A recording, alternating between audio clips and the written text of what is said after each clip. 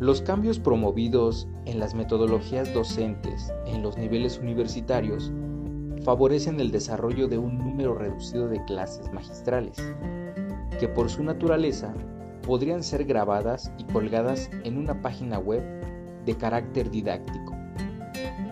Recientemente se ha creado la sección universitaria de iTunes, que se ha concebido como una red de colaboración entre universidades utilizando archivos de audio.